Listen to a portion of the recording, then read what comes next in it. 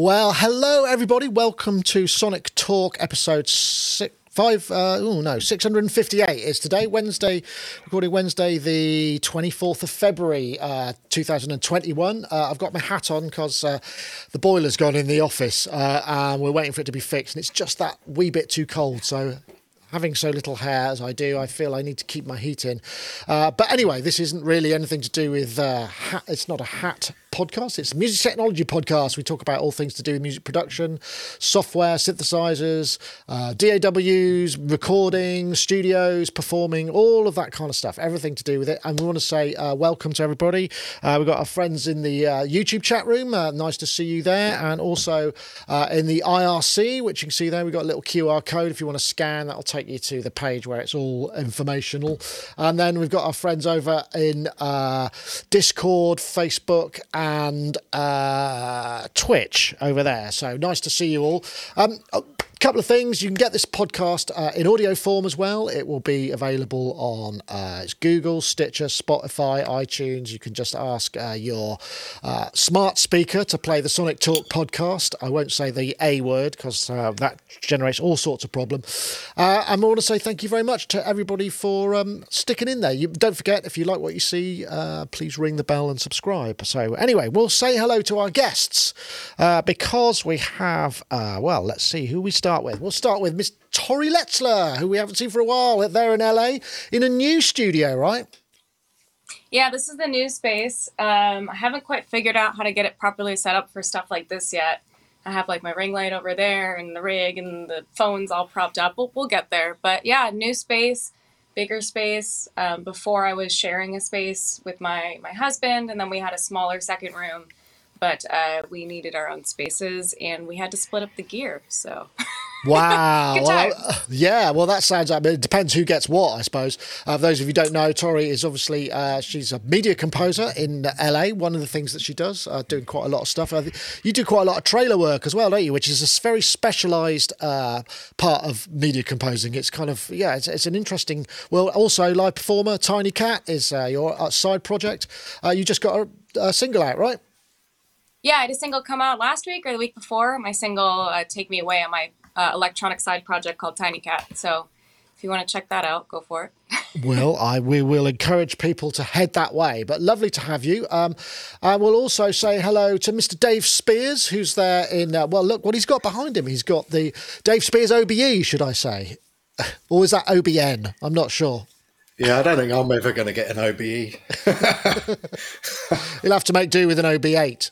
Instead, GeForce Software, of course, just announced the OBE, which is the virtual 8 voice, which he's got behind him. That is, in fact, the very one that it was modelled on, isn't it? Yep, both of those, weirdly enough. That's a more modern SEM. Ah, okay. So it was a kind of combination of the two. Very interesting, the differences. Very fascinating. More in terms of parameter scaling than anything else sonically. But yeah, beautiful, beautiful bits of kit. Well, thanks for making the time for us, because I'd imagine you're inundated with all sorts of infrastructure issues, like are your servers powerful enough to download all of the requests for the OB8 and etc. But I'm sure we'll get onto that a little bit later, because that is going to be something we'll talk about. But in the meantime, we'll say hello to Mr. Mark Tinley, who's there, Sonus Magus, in his shop in Glastonbury.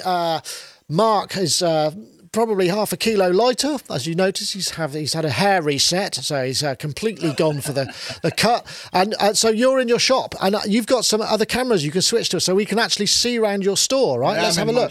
Give us a twirl. So I'll give you that's me at my counter. Ah, can I help you? I'll give you, there's the doorway. There's nobody at the door, and we're closed. Or upstairs in the balcony, and that artwork around the top of the room is by a local artist, this guy called Ash. And if you stare at that artwork for long enough, it starts moving. It's really, really trippy and really, really cool, actually.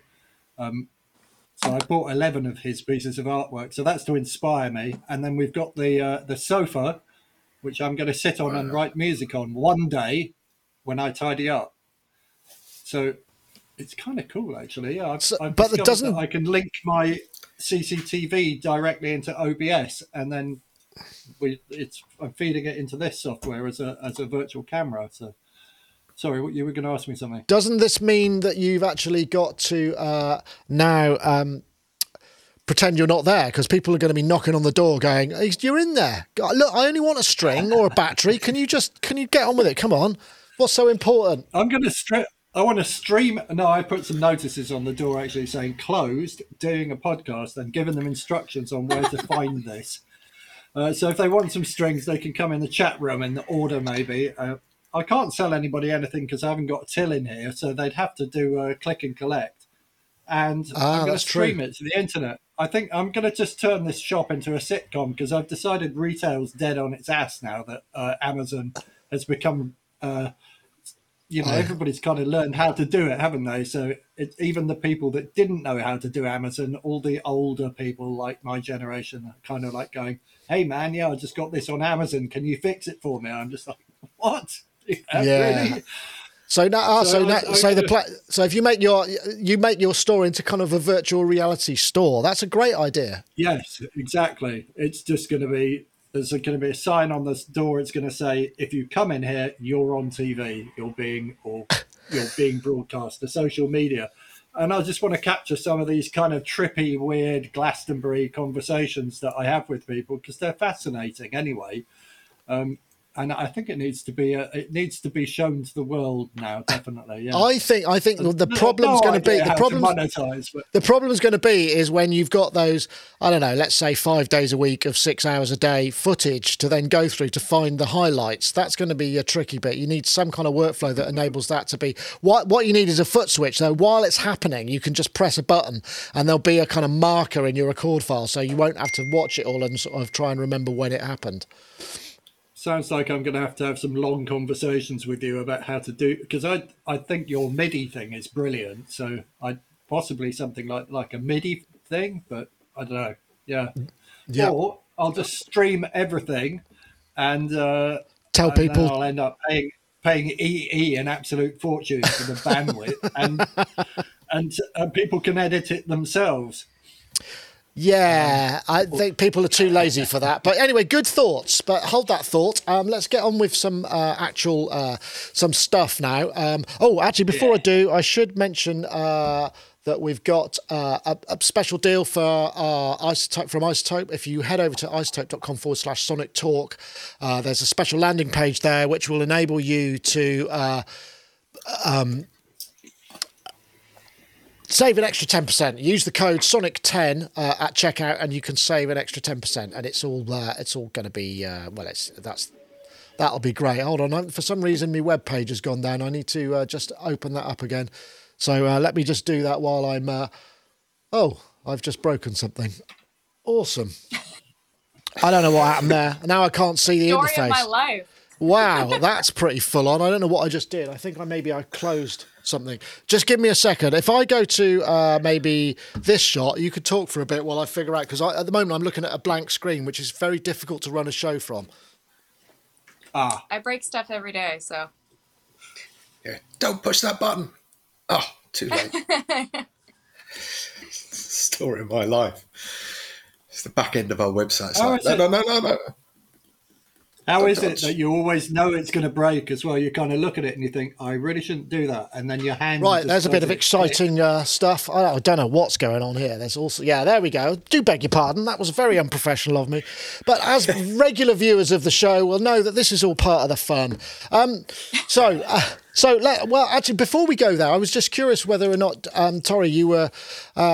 what are you working on? Have you got anything exciting in the pipeline now? Are you getting through? Because we haven't spoken to you before all this nonsense happened. I mean, are you doing okay?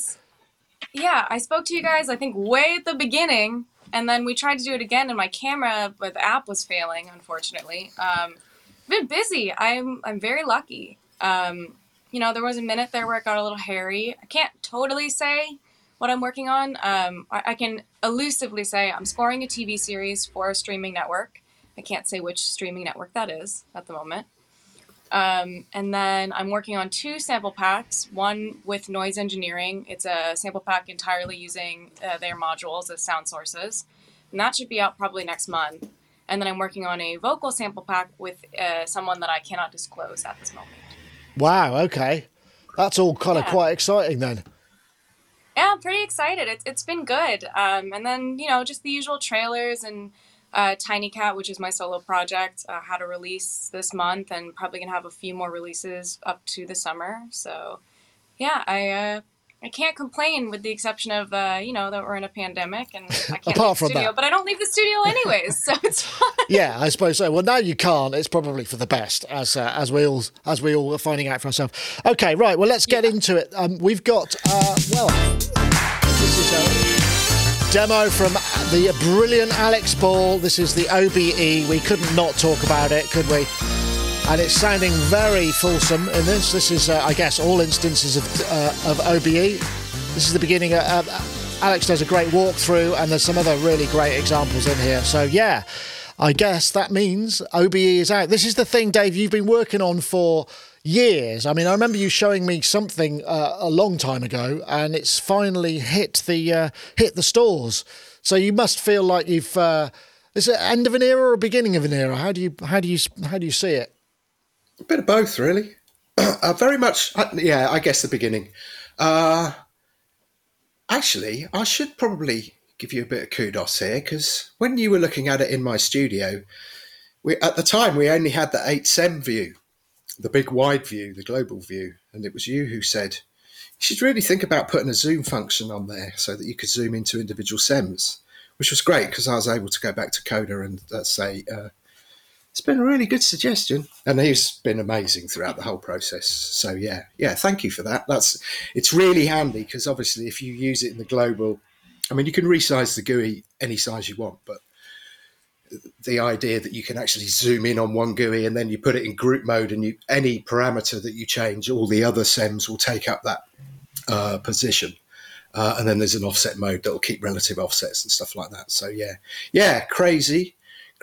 I guess I should take this opportunity to address the PC situation that we have. So we released this as Mac only. And obviously there are a fair few disappointed PC users out there. So it's a little bit detailed, but I'm going to try to explain. So anyone who remembers us from years ago will know that we had this kind of, I get overexcited about things, as you can probably tell, and I announce things way before they're due for release, and I kind of optimistically think that this deadline is going to be the ipso facto deadline release date. And that never happened, and that actually became quite embarrassing after a while. I think anyone who remembers the IMP2, and I will refer to it as a debacle because it kind of was. So we decided after that we would never, ever even talk about anything until it was ready to ship. Because what happened was when these deadlines kind of went whooshing past our ears, people would rightfully, get frustrated and go, where is it? Why? And then that would bog us down in a kind of whole other thing. And actually what it did was it became frustrating for engineers because all we want them to do is focus on doing the best work possible. And, obviously if that's an expanding timeline, there's a limit, but the focus is on trying to do the best work. So we didn't want to frustrate them anymore. So that's kind of the first point. And then the second point, and this should all tie in at the end if I get this right, is that it appears to the public that we've been actually quite quiet on new synth releases over the last few years. But, we've had sound packs and obviously we've updated instruments and stuff. But in terms of new releases, we've been quite quiet. And the reason for that is that we have invested very heavily in some very special in-house tools that I can't go into any detail about, partly because I don't understand it and partly because it's a trade secret. But they were all developed on a Mac, and OBE was used as a kind of proof of concept because we thought, why don't we start with something insanely complex? Because that'll either kind of make or break these tools. And that's why OBE has been released initially as Mac only. Also, Right. We did a survey a couple of months ago, and most of our users were overwhelmingly Mac users. So we kind of thought, let's put this out. Let's see what the feedback is. Let's see how people get on with it, because there's another angle to this in that the industry.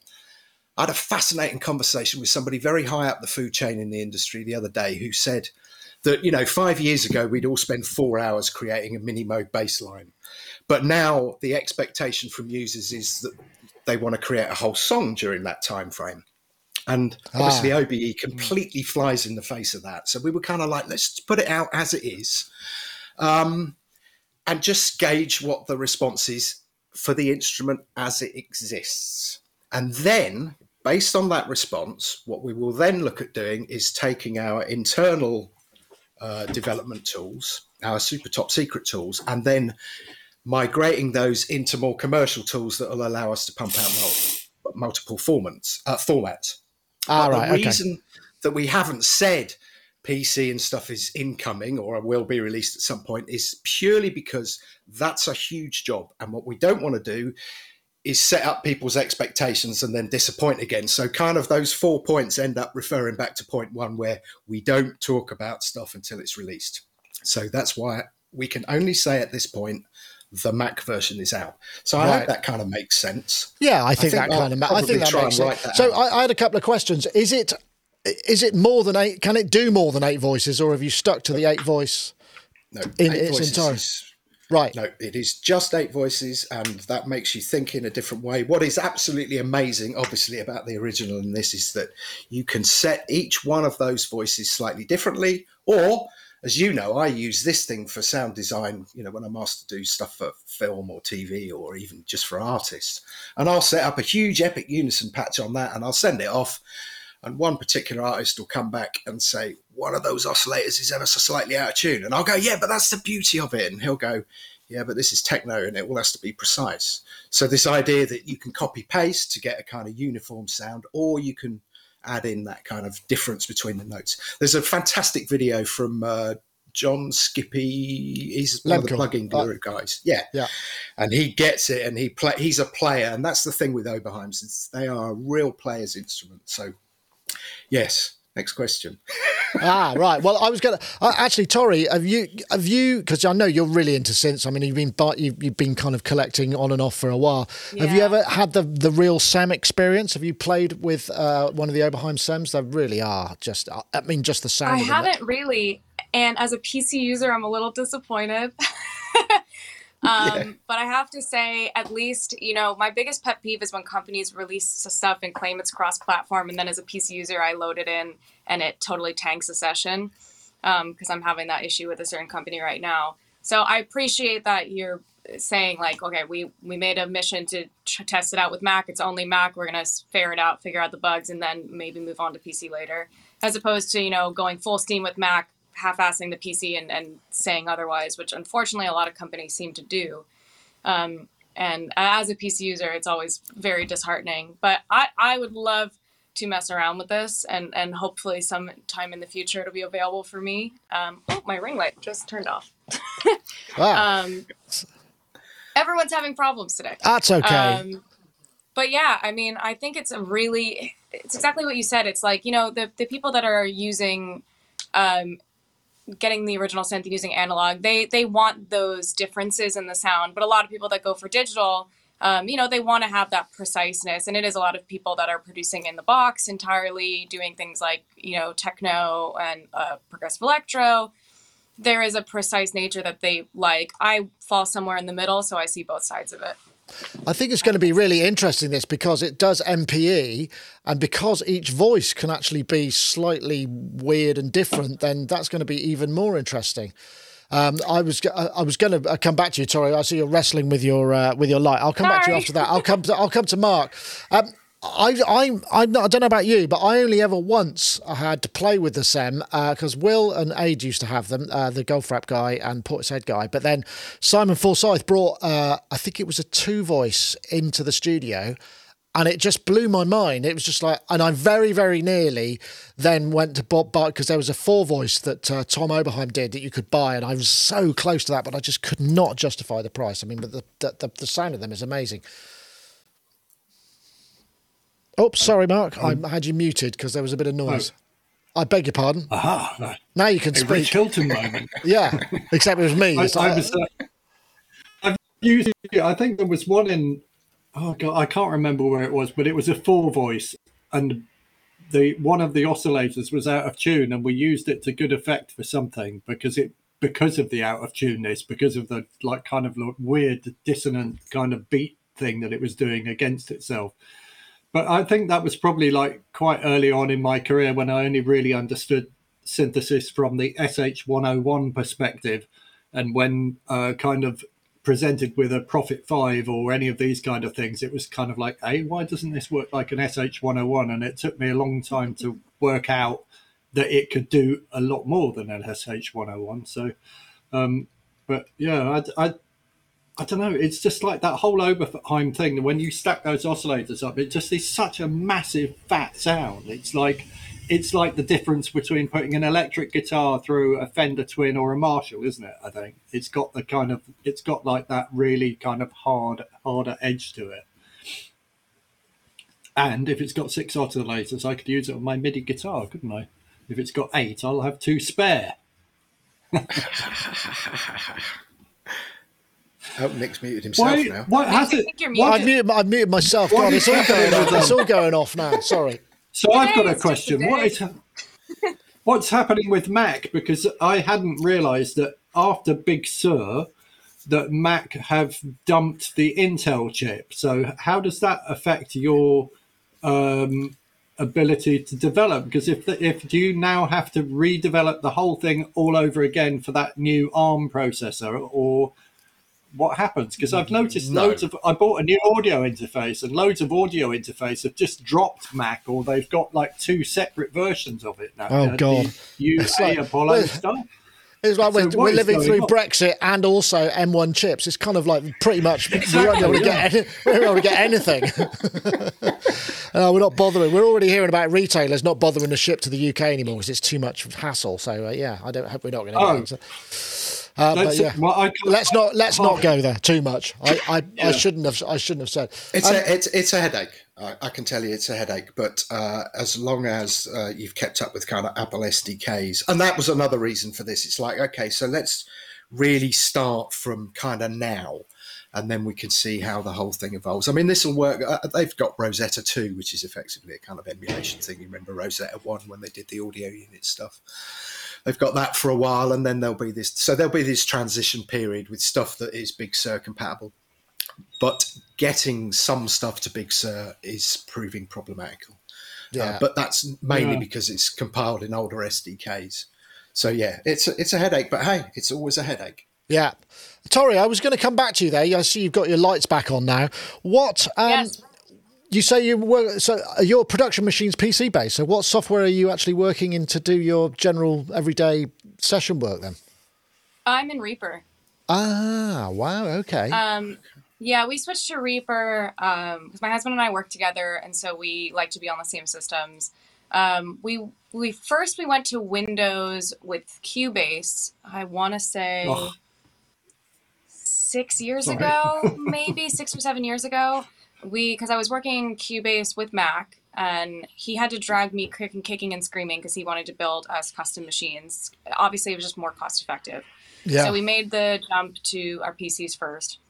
And honestly, because I'm in the DAW so much, it was a really easy transition because I'm not really using the OS for anything else. And then he had this brilliant idea to go to Reaper because it's open source, and it actually ended up being the best idea I think we've ever had.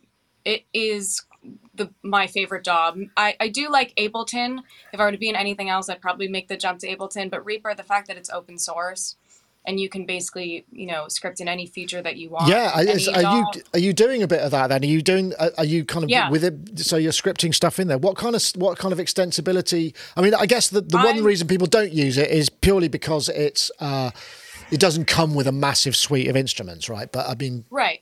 I'm not a coder. That goes beyond my depth of knowledge. However, the forums for Reaper are incredible, and you have all these people all over the world that derive joy from, scripting features in and having conversations. We've actually hired somebody in the UK, I believe he's in the UK, this guy Leon, who we found him on the forums, and he was just scripting stuff for us on the fly that we wanted. And then we said, hey, you've been doing this stuff. Can we actually hire you to help us and basically be our offsite, tech? And that's been really great.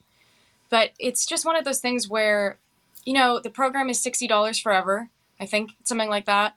And they update it like every week. We're on the beta team for it. They send out a new update every week. And if something breaks, they fix it in like a night. I don't know any other program that really does that. And I don't know why there's such a disconnect with other companies and their user base.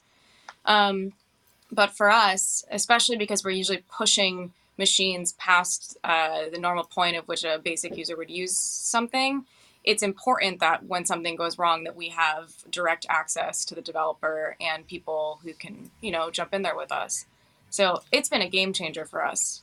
Interesting. I've not experienced, because I use Reaper on the Mac here and on the PC. In fact, I edit. It's ugly when you first open it. Yeah, it is. So what kind of stuff can you script? I mean, what kind of extensibility are you actually kind of giving it? Everything. I mean, so ours looks like, and again, this is not, I just kind of use the stuff that's done for us and implement it. I'm not in the back end of it. So take what I'm saying with a grain of salt here. But, I mean, the look of it, it basically, I should like bring up. So it's UI stuff. So yeah. What about functionality? In what way? I'm just. Well, I don't know what it does that didn't do that it does now that you've made it do. I suppose that's what I mean. I guess. I'm trying to think. We've been in it for so long. I'm trying to like what it comes with on the basics versus what we have. I mean, the thing that struck me immediately, and I know this is something that has across the board, despite it's not just what we've made it do. When you're in a DAW and you're writing in like expression, basically like any type of CC data, and just the way that you can draw in curves and write in curves, it can be really clunky with a lot of other DAWs. The way that it's done in Reaper is just so seamless, and there's so many ways to edit. That's just one of the upfront features that it comes with. Yeah, but some of the things that we've added, like I have, and I'd be able to show you better if this was on, and I can maybe turn it on in a second. We were using like TouchOSC, like a lemur sort of thing on iPads to do like quick commands, so that with large templates that we have, you can open strings all the time or close everything or hide what you're not using or open all your synths. Yeah. And the problem is we were using a separate program with our DAW and having both connected, and it would constantly be dropping or losing connection. Well, we actually got somebody to build one or a version of that into Reaper so that it's all one system. And that's it solved like a massive amount of problems. Oh, that sounds fantastic. When you chat with someone else, I'll bring it up. We'll have a look. Yeah, no, that sounds great. I should point out actually, the discounted license $60. It's $225 for the full kind of forever license. But okay. Where was I going? I've completely forgotten. I think we were yeah, that's right. Well, OBE's out now. It's available for obviously for Mac. For Mac, and I think the price is I got down 149.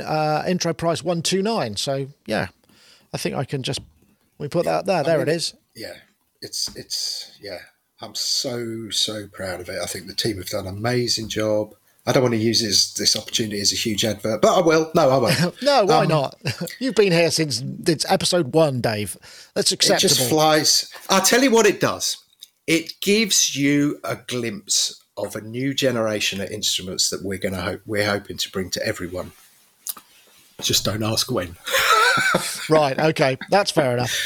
Okay, but the fact that you can run, there's 24 oscillators on there, and one of our testers I provided a 2012 Mac Mini for, and he can run 8 instances, all fully loaded. 24 oscillators, 8 filters per instance. So that'll give you an idea as to some of the magic that's going on behind the scenes with the secret tools, as it were. Right. I think Mark's dealing with a customer, so I'm going to come out. I think he's open. He's open. Yeah, he's suddenly open. Let's have a look. See what? Oh no, we've only got that one shot. The CCTV is not covering. Right. Let's get on to, because obviously the other thing that's happened this week is Ableton Live 11 came out. I think I've got a video here, so I could just. Oh no, I know. No, let's do Daft Punk. What the hell? Because I just pressed the video anyway. So yeah, Daft Punk have dramatically ended it all in a dramatic fashion. So here they come. And this is basically the crux of the video. There we go. They're just, well, only one of them. So I wonder if that means that one of them's going solo and he's basically booted the other guy out of the band. That's pretty much it.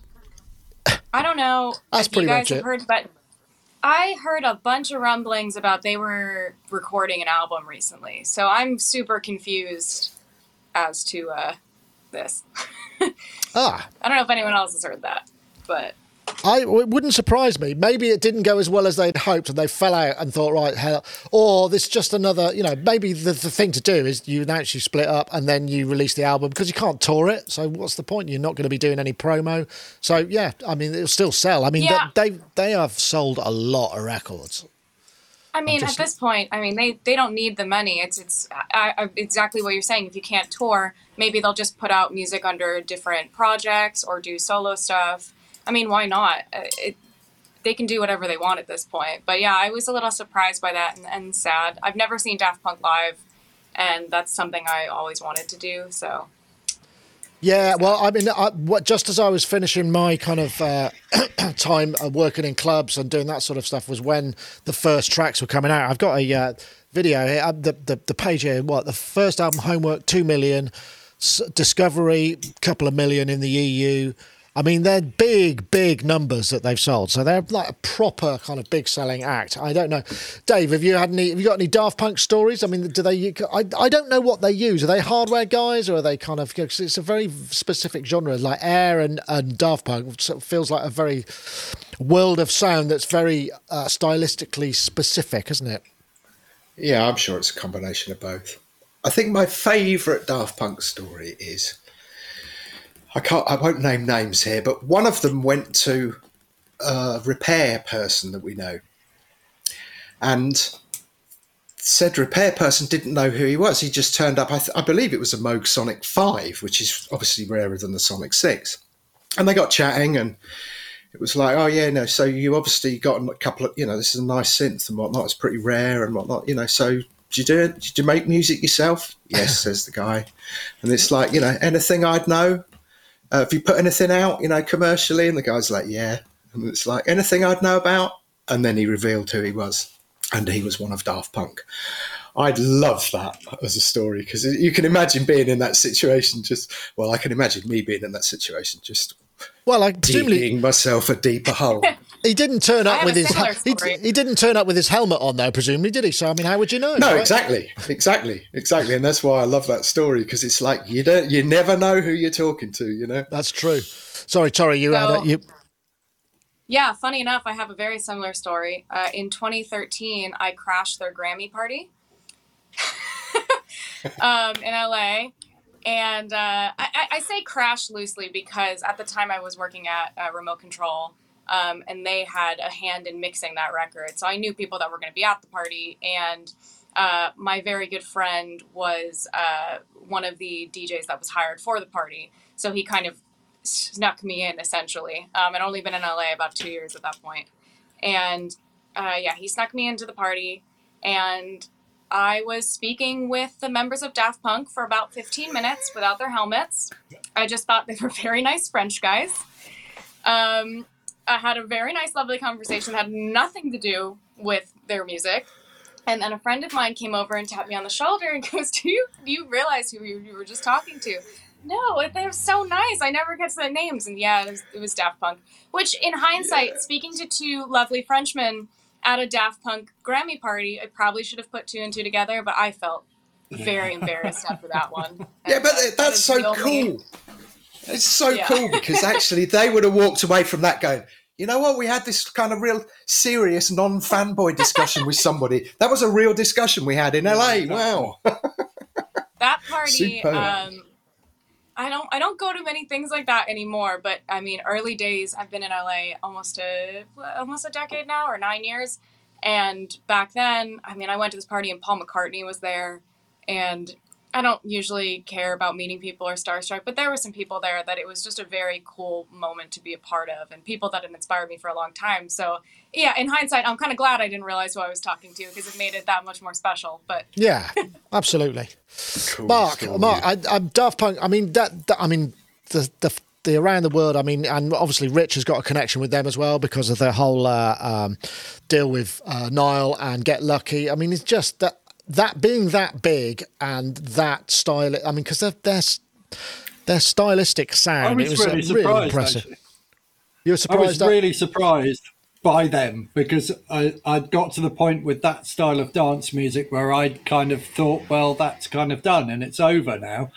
And I'd kind of stopped making music like that, and I was starting to make like punk stuff again and going back in that direction. And suddenly that record came out, and it really puzzled me, because I was thinking, how come that's so massive? How did it suddenly get so big when it didn't seem hugely different from everything that had run up to it? But in a way, it's almost like that tiny little bit of production always makes the biggest difference. And what they did was they just kind of polished it just that tiny little bit more than everyone else. So instead of it being like kind of a couple of scummy DJs with a dodgy old S1000, they kind of gave it a little bit of an edge, and that edge is what makes the difference, isn't it? Because it sounds like original 70s disco productions is kind of the way that they did it, with the excess of the compression and the extreme. Yeah, it's a very clever bit of that. Anyway, as we know, their kick drum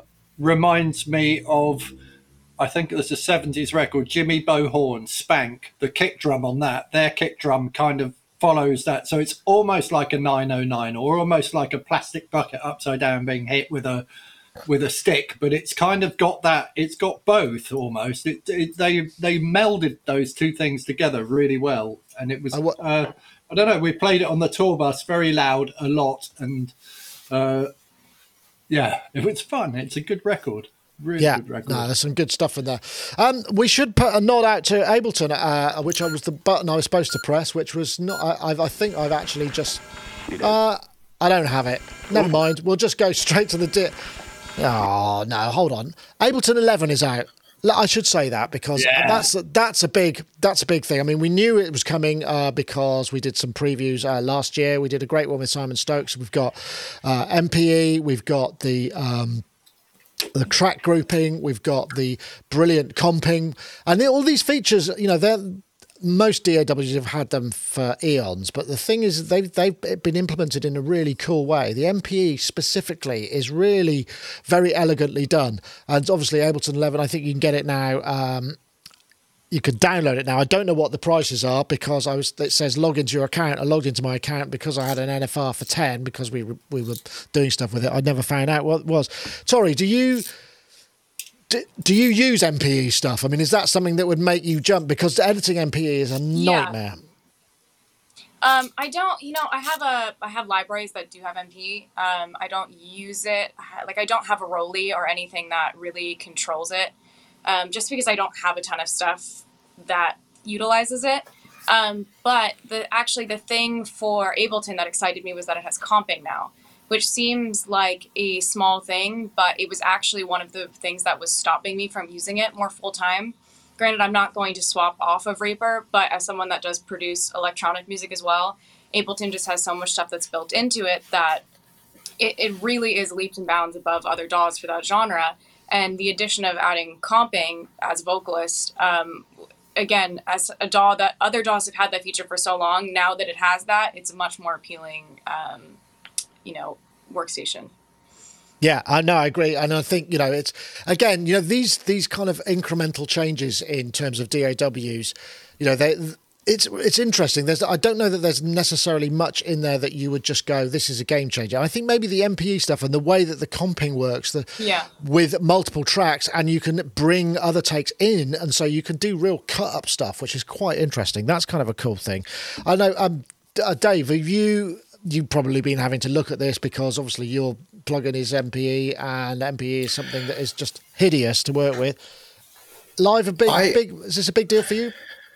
I generally only use Live for testing, if the truth be known. There's loads that I took away from this video, and I'm kind of very eager to try this out. The comping, absolutely, definitely. I love that shaper tool. Yes, that's cool. I thought that was really, simple, ingenious, very creative.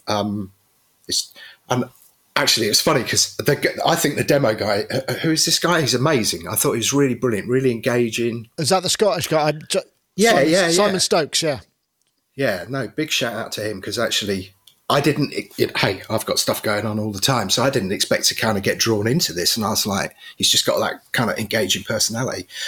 So it did draw me in. And for me, when it was so funny, because when that little shaper tool started to happen, I had flashbacks to, drum machines and noise gates and side chains and all of that agony. And then, of course, the artist would go a month later, what was it you did on that? Oh, it was that. Okay, I got to set it up, and you're setting up the threshold. And I was just like, this in that kind of creative, really simple way. And the comping really would probably be enough for me to go, that multi-track comping I thought was really, really cool. I have to use comping on my vocals whenever I do anything. It's just keep cycling around, and eventually you can take that syllable and piece it together. You know what I mean? So I'm excited to try this out, actually. Actually, the shaper tool, if I remember, it's like it's going to be a one shot, or it's an LFO, and you could just drag it onto pretty much any. A lot of the stuff that they've brought in seems to have come from the niftier Max for Live stuff that's been designed. They've sort of baked that now into the kind of core of the program, rather than it being necessarily a Max for Live thing. I don't know, Mark, are you a big fan of the Ableton workflow? And is this going to make a difference to you? I only use Ableton, or I do use Reaper occasionally. I gave up on Logic ages ago when they cocked up the interface by making it look like GarageBand. And so Ableton is my go-to for everything. Right. DAW, basically. And I had the beta of 11 on my machine for a while, and I don't know, I've lost track of what things I've started to do in the beta. I think the reverb is good. The new hybrid reverb. The hybrid reverb. That's the hybrid algorithmic and convolution. I don't know, but bizarrely, I've spent the last year and a half having singing lessons and learning to sing, because I got so fed up with editing my voice that I figured out if I actually spent money with a singing tutor learning to sing, it might be quicker for me to actually sing things correctly than to sing it over and over again and then spend hours editing. So I'm kind of like going, well, that's bizarre. So they've just given me the feature I needed 2 years ago, but now maybe I don't need it quite so much. What was that noise? I'm not sure. It sounded like no, it wasn't me. It wasn't me. It's like you think you can sing, Tinley? No, I don't know what that was. Audio glitch. Yeah, so I mean that's kind of cool. It's weird when you move from one DAW to another DAW, and then you follow the workflow that you used to use. So I was doing time stretch the same way that I used to do time stretch in Logic 2 or 3 or whatever it was. And I was with Mike Gregg, and he just showed me something, and he clicked on something and moved it. And I was like, hey, I didn't know you could do that. So I think I need to watch more videos, because he completely changed the way that I stretch guitar parts around now. So I can play my guitar into it, and then I just move. Well, yeah, actually, that's one thing. I no longer fix everything. I just move like the occasional beat, and then everything kind of squeezes into time really delicately around it. It's really cool. No, that's good. The one thing that's really good about that is with the track editing, the grouping. When you're stretching, all of the tracks in that group will stretch in the same way to the same points. That's actually quite a nifty one. That's worth mentioning. It's kind of like, it works a little bit like Vocaline, doesn't it? That was always a useful piece of software. So I'm enjoying it, and I made the mistake, and this is a really huge mistake. I decided to upgrade my computer to Catalina, and wrote off all of my audio interfaces. And then Mike Gregg, who actually is one of the Ableton guys, had sent me this dance track, and I thought, I really like that. I'm going to sing on it. And then realized that none of my audio interfaces would work with my computer. So I had to go back to a MacBook and Ableton 8, and I put his track in Ableton 8. And then the difference between Ableton 8 and Ableton 11, it's just mind-blowing. I was just like, wow. It's interesting. I want to go and do that. Oh, no, I can't. Okay, right. I want to, It's an interesting point you mentioned about switching DAWs, because I was talking with somebody on Facebook recently about wanting to jump DAWs or any kind of software, and I found that what I sort of made me analyse the approach that I take when I'm swapping, and the first thing I tend to do is because I set up Logic when I was using Logic a long time ago with key commands that suited what I wanted and the way I wanted it to work. So the first thing I tend to do is I modify all the key commands to at least replicate most of the features that I'm used to using by muscle memory in the new DAW. And I think that, or, whether it be a video editor, and then build the other stuff around it. But I find that that's a really good way of doing things. I don't know, Tori, if that chimes with you. We did that. When we made the jump from Cubase to Reaper, that was literally the first thing we did. Obviously, not everything translated over, but for the most part, we were able to copy everything. But the biggest thing now, and I mean, I probably wouldn't jump, as much as I like Ableton, it actually, like I said, it's the one DAW that I do like besides what I'm using. The times that I use it, unless I'm working in it at someone else's studio, I rewire it and essentially use it as a plugin. In the DAW, and that's just, I'll bring it up and do, I'll use it for vocal effects or things like that. But I usually don't open it just totally as its own. Although with the new stuff they've added, that might change for me. But again, with the key commands, it's easy to do that. But then, for me, which is just like a very specific weird case, like the thing I was talking about, where I have all these features built in, those can't obviously transfer over to a new DAW. So it would just be a big pain for my workflow. But yeah, the key command thing is a big deal. Yeah, I don't know, Dave, whether you take that same approach. I mean, I guess you've been in Logic forever, and maybe Final Cut Pro. You haven't switched NLEs or DAWs for a long time, but that's definitely a top tip. I think just doing your key commands. The nearest thing I get to an adventure is when a new iteration comes out and they move the key commands or screw the key commands, because I'm constantly flitting between Logic and Final Cut Pro. And if you want to zoom in on Logic, it's obviously out and the arrows. And if I want to do it on Final Cut Pro, it's out and the plus or minus sign to zoom in and out. So I quite like that kind of, I'm in this now, I have to think like this, because it's almost like going out, isn't it? It's like fun. I don't know about that. In a weird kind of way. I tend to use the same zoom keys and the left, right, and the transport keys in all of them, because I just need to be able to do that quickly, and I hate having to kind of rethink it to a degree. I mean, because that's what I did with, we used to use Sony Vegas or Magix Vegas for all our video editing. Now I hardly ever touch it, but the first thing I did when I went to DaVinci Resolve is just replicate as many of the key commands as I could, and also figure out how I could implement the things in my workflow that I like about that. And most of the time, I mean, because the thing is, most of these things there are so many similarities, and this thing with Ableton 11 coming in with the comping and the track grouping, those are things that now is yet another commonality with the DAWs. But obviously you've got this alternate workflow, which now other DAWs sort of contrarily are going that way. So Logic is going towards the clip launch, and as with other things. So it's just quite interesting, this cross pollination. Do you know what's missing from? Oh, sorry. Go, Mark. No, go. I was going to say, do you know what's missing from Ableton?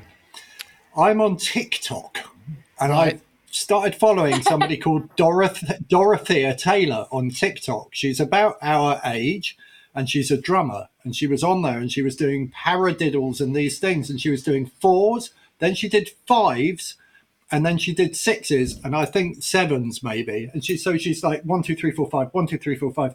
And I downloaded the TikTok video, put it in Ableton, and was trying to work out what the divisions were between the time signatures and stuff. So Ableton will not do 5s. It will do 4s. And when you want to break things up into bars, if you want to loop something, you can only loop 2, 4, 8, or 16 bars. You can't loop 3 bars.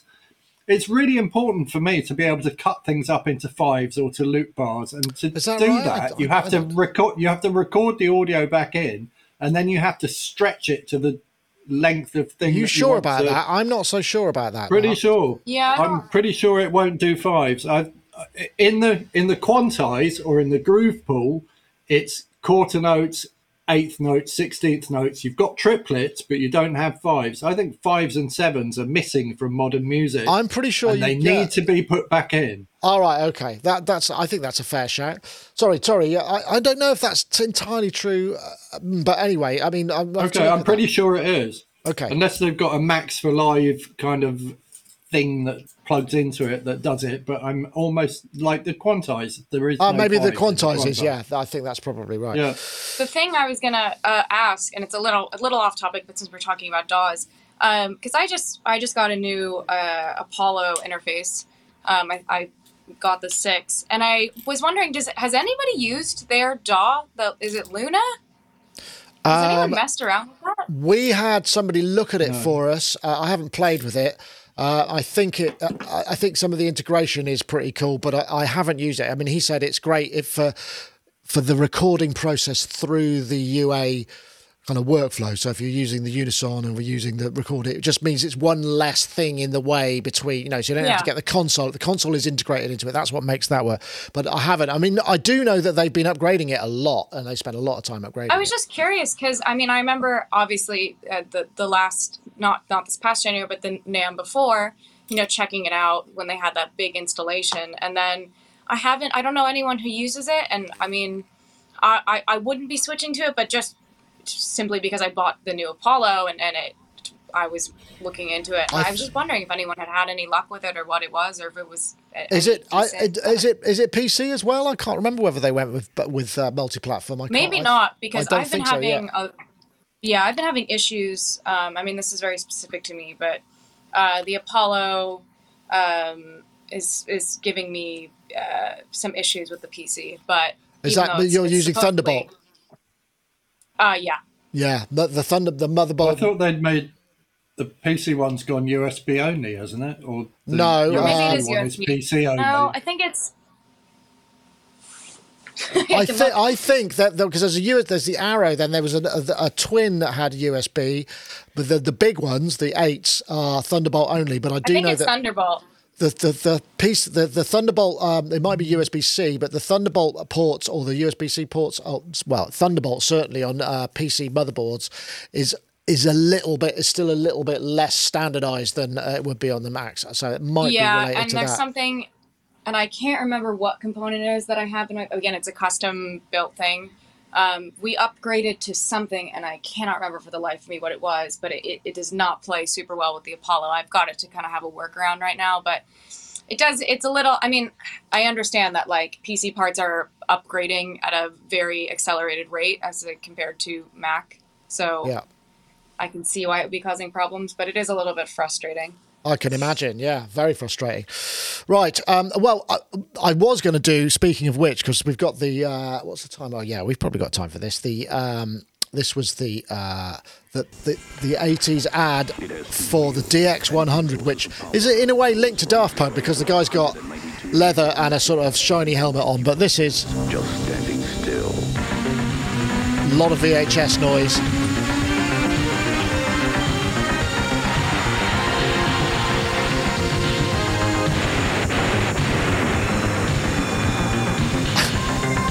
Yamaha DX100 synthesizer. Anything's possible. Wow, I wonder if that was actually made for TV. What excites me about that is if that ad was actually broadcast on TV and they put TV. Imagine seeing TV ads for synthesizers. That is astonishing. I know, Dave, have you ever seen a TV ad for a synthesizer? I can't. Maybe I remember seeing the what was the Stylophone? That was about the last one I recall actually seeing a mainstream TV ad for. It's not really a synth, but VL-Tone. Can't maybe. really talk about that now, can we? Do you know what it is yet? No. I don't think I have. Yes, I won't. I won't go any further. I don't think I have. The ones I really love. I did love this. I mean, I love all this old stuff. But the ones I really loved were the Casio ones because actually. I don't know whether you know this guy. I think it's Jerry Kowalski. Yeah, Jerry Kowalski. Who's big old legend in our industry. Well, he did the Casio ads in the 80s. And they're the ones, you remember the guy standing with the kind of big setup on the beach with the mega hair, the 80s hair, and the waves crashing behind him. It's used as a meme all over the place. And I know Jerry did the music for that because I asked him, I was like, were you responsible for this? But I love that kind of... But this Yamaha one's fascinating. Didn't he work for Ensoniq? He worked for Ensoniq as well, didn't he? He's been everywhere, yeah. Korg, Ensoniq had these weird MIDI spider things that I seem to remember, which were really cool, which I think I've still got somewhere. Wow, The that's MIDI Spider. MIDI Spider. Okay, that's a new one for me. Yeah. I don't know, but that's definitely It's new. a toy plastic spider with a 5-pin MIDI plug on it. You plug it in the back of your synth, you play the synth, and the eyes light up. That's it. Hey, I like that. Okay. I think it was a Jerry Kowalski kind of idea or production, definitely. I'm looking. Classic. I'm looking for MIDI. MIDI Spider does not throw me up any. MIDI Spider. Yeah, no, you could I'm- be in really dangerous territory here. My wife once looked up snake charmer for my daughter because she needed a picture of a snake charmer. Yeah, Holy sh! yeah. You're not always going to get what you expect for that stuff. That's true. Yeah, no. I don't know. Tori, are you into all this sort of retro kind of stuff? I mean, it's it's like it reminded me of a kind of it's almost like aftershave. You know, I imagine it was like Barry Sheen. You know, brute. But it wasn't. Oh, It was yeah. for a I don't know. synthesizer. Obviously, I'm partial Yamaha because I work with them, but they did a really cool little. They did like a mini video like last year, and it was like this. It was like the history of synths, and they flew like through a 3D rendering through the history of all of their synths from the start to finish, and had like sound. I don't know. It was it was cool. I don't know if anyone knows what I'm talking about. But I'm into all of that stuff. Obviously, I'm a collector of vintage stuff as well. I have my CS20 behind me, and there's a couple other goodies in here. But I mean, all this stuff came out before my time. So for me, discovering it, you know, now it's all like new. So I'm definitely a fan of retro. And in my own personal projects, I do a lot of, you know, quote unquote synthwave or cyberpunk aspects. So.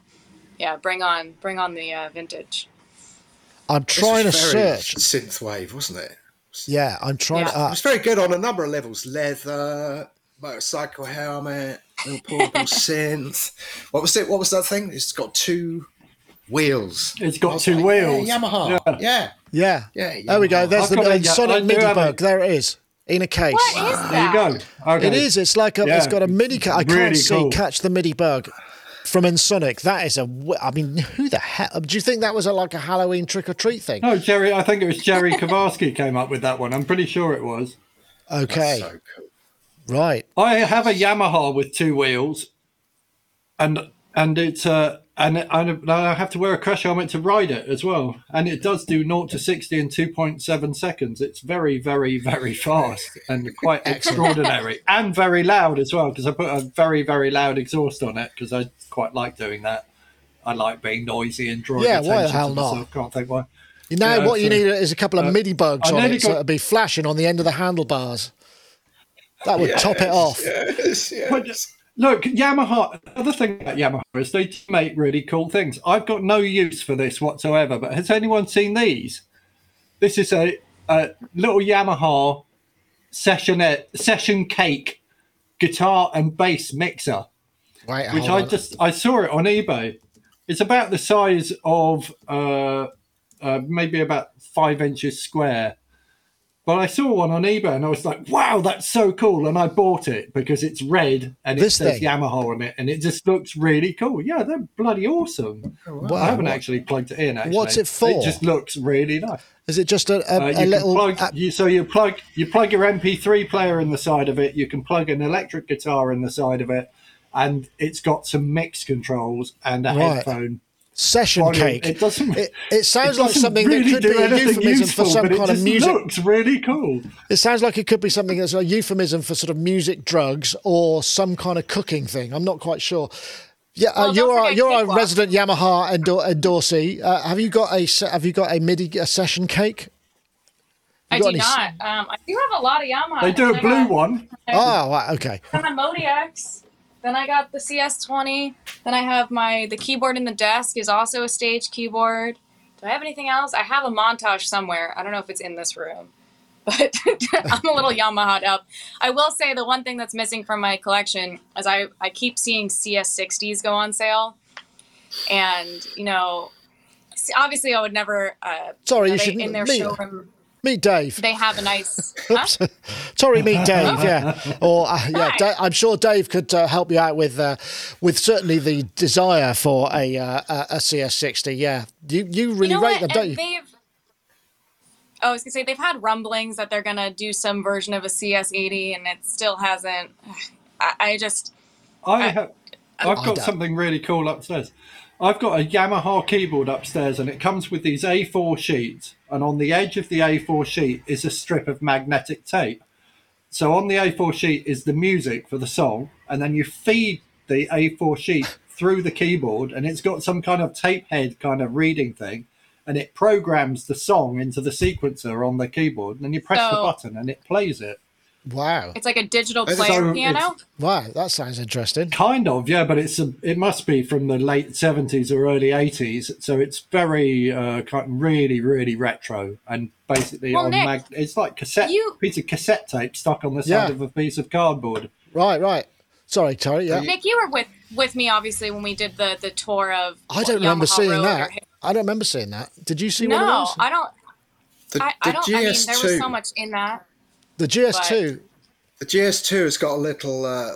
You load the sounds via this little. It looked like a little bit of tape with plastic around it, and you just kind of slide that in and out. And they did a nice little wallet with it, where you could. Yeah, I do remember Keep that. them safe. Yeah. I remember There's those. some really cool stuff. Yeah, and I think- Interesting. Shall I go and find it?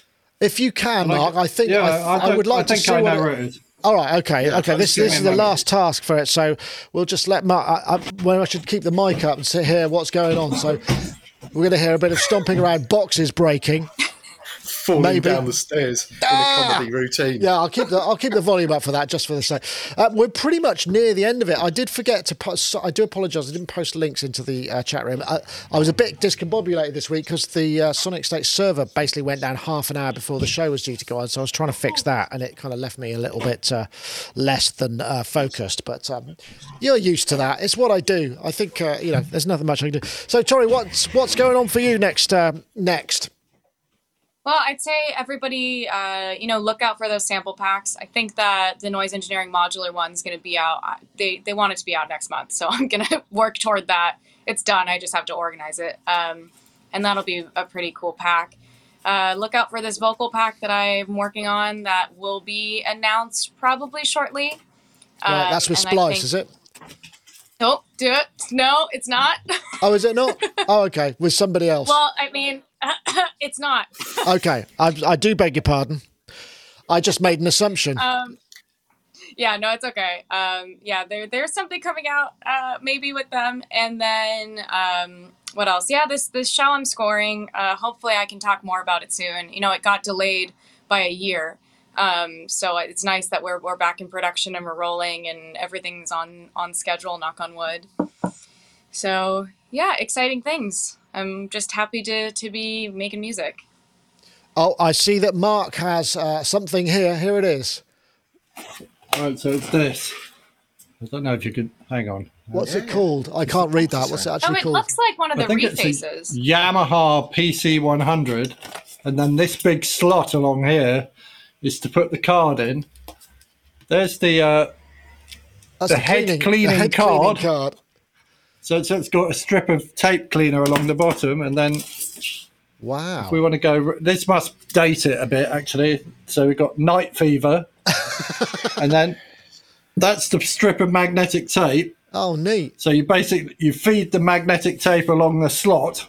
Obviously, it's not plugged in at the moment. Do you have to do it in And then- time so that it plays it real time, or does it just load it in? That would No, it's just like loads in the sequencer data and then it plays the song.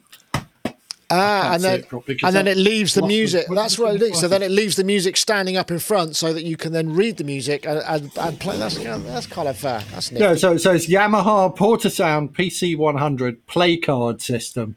Right. And then it's got lamps. It plays all these little flashing lights along here so you can learn the song. Nice. If Thank you you, can Mark. keep up with it. Thank you for grabbing that. That's excellent. Bizarre, very bizarre. Yeah, I've never seen one of those. Dave, what's next for you? I'm guessing you're not about to announce anything here. What's next for you is probably rounds of just dealing with this, right? Dealing with the OBE and sitting back and hopefully. Yeah, sleep is the main thing. You know me. Releasing anything just terrifies me. Honestly, if I had my way, I'd just stay probably in this room or the main studio and just do developing stuff. So yeah, releasing anything just terrifies me. I'm a complete nervous wreck, which is it's strange. It's very strange because I don't mind getting up on stage and I don't mind talking to people, down a Zoom and stuff like that. But yeah, it's that Release. I guess. Yeah, it's the release. Yeah, it's just awful. So yeah, I'm just kind of back. It's trying to support the team, and I'm on something else. And yeah, just keeping going. Excellent. Well, Keep your head occupied. Yeah, absolutely. Well, hopefully, we can get you on and you can do a little bit of a walkthrough for us as well sometime in the future. Yeah, that would be pretty awesome. Okay, well, Mark, also thank you very much for joining us. I hope you haven't had to turn too many disgruntled customers away. The only thing we interrupted was the Hare Krishnas came to borrow a table so that they could give people food.